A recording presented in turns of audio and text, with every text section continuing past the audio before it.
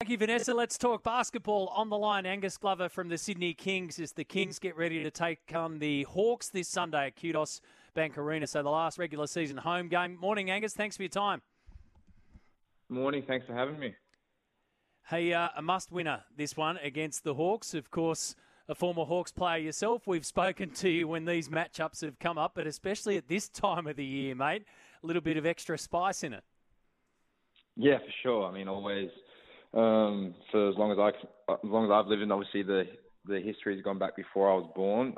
The games are always close, the rivalry is always fierce, but there's probably a bit more on the line, to be honest, on Sunday, which is great for the game and great for the fans and all that. But it's going to be a hotly contested game.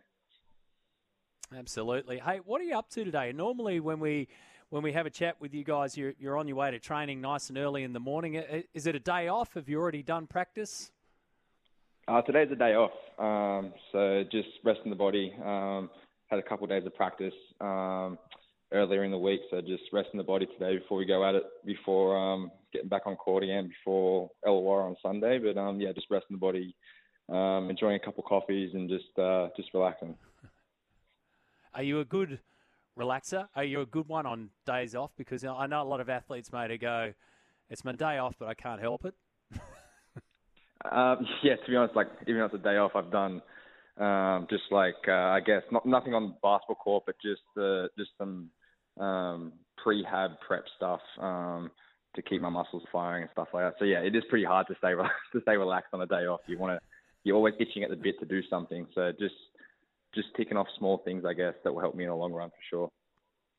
You guys are fifth. The Hawks are fourth, and you had a tough loss last Friday night to the 36ers. So when you got back into training and when you got back and sat down and to try and debrief after last week, what were the points of focus there? Did you spend much time on what had happened, or did you spend more time on what's about to happen?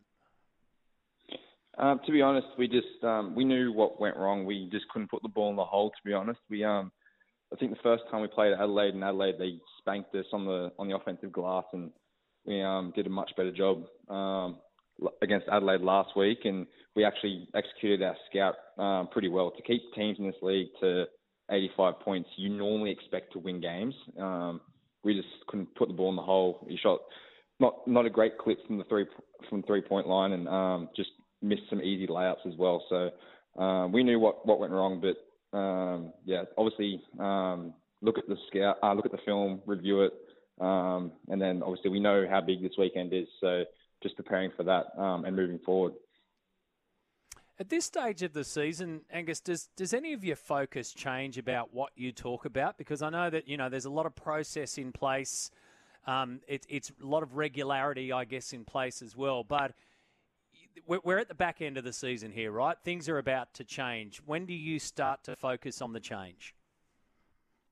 To be honest, I guess the whole league's kind of had their mindset changed for probably the past month because of how close the ladder is. So not just us, but every team knows how important games are at this time of the year. So at the end of the day, we hold our own fate. If we win games, we're going to put ourselves in a good position to hopefully be a higher seed in the top six, in that where we can get to at least. And obviously, if we lose, we put our fate in other teams' hands. So we want to control our own fate. So we've spoken about it. At the end of the day, we know what we got to do, and we're just going to take it obviously a game at a time and a day at a time. Like just enjoy practices, enjoy all that. Just listen in to the scout and all that, and then just go out there on Sunday and execute it. And if we execute it, I'm sure we'll walk away with a win.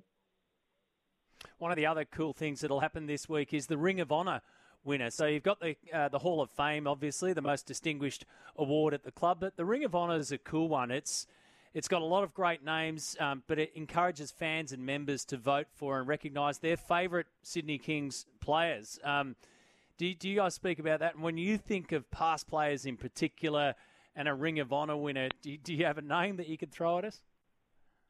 Yeah, I mean, for me, being a fellow redhead, Tom Garth was the first, I think, of the Ring of Honour winners. So, I'm always going to stick by Tommy. I know Renee quite well, obviously, from my mum used to coach her before she took up coaching, and then so just Tommy, and at the end of the day, I think any of those guys on this year's list are deserving winners. It'll just be interesting to see which way the fans vote. They're all deserving in their own right, and but yeah, something we'll talk about at the end of the day.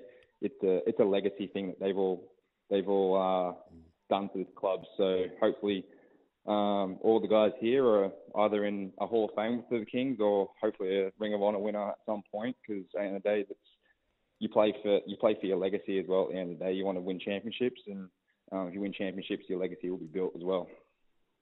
Yeah, and of course, Tom will be alongside Jimmy Smith calling this one right here on SCM, which we absolutely love. So, listen, good luck. Best of luck as you get towards this end of the season, and just relax today, mate. Just kick I'm back. fine. Don't you worry.